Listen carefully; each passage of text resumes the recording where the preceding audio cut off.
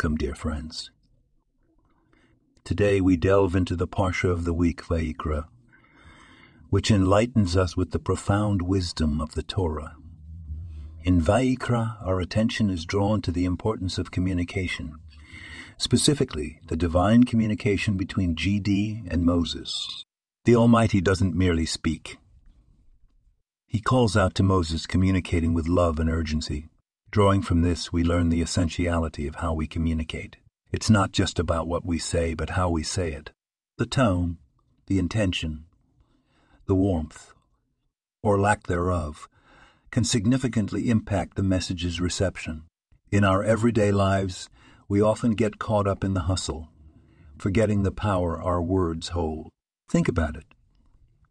How many times have we hurriedly said something without considering the weight it might carry for the listener? Let's take this wisdom from Vayikra and apply it to our daily interactions. Let's ensure our words are not just heard, but felt. Let our communication be a call, a connection, filled with respect and love, just like GD's call to Moses. Remember, dear friends, words are more than mere sound. They are powerful tools that can build bridges or create divides. So let's make them count. This podcast was produced and sponsored by Daniel Aronoff.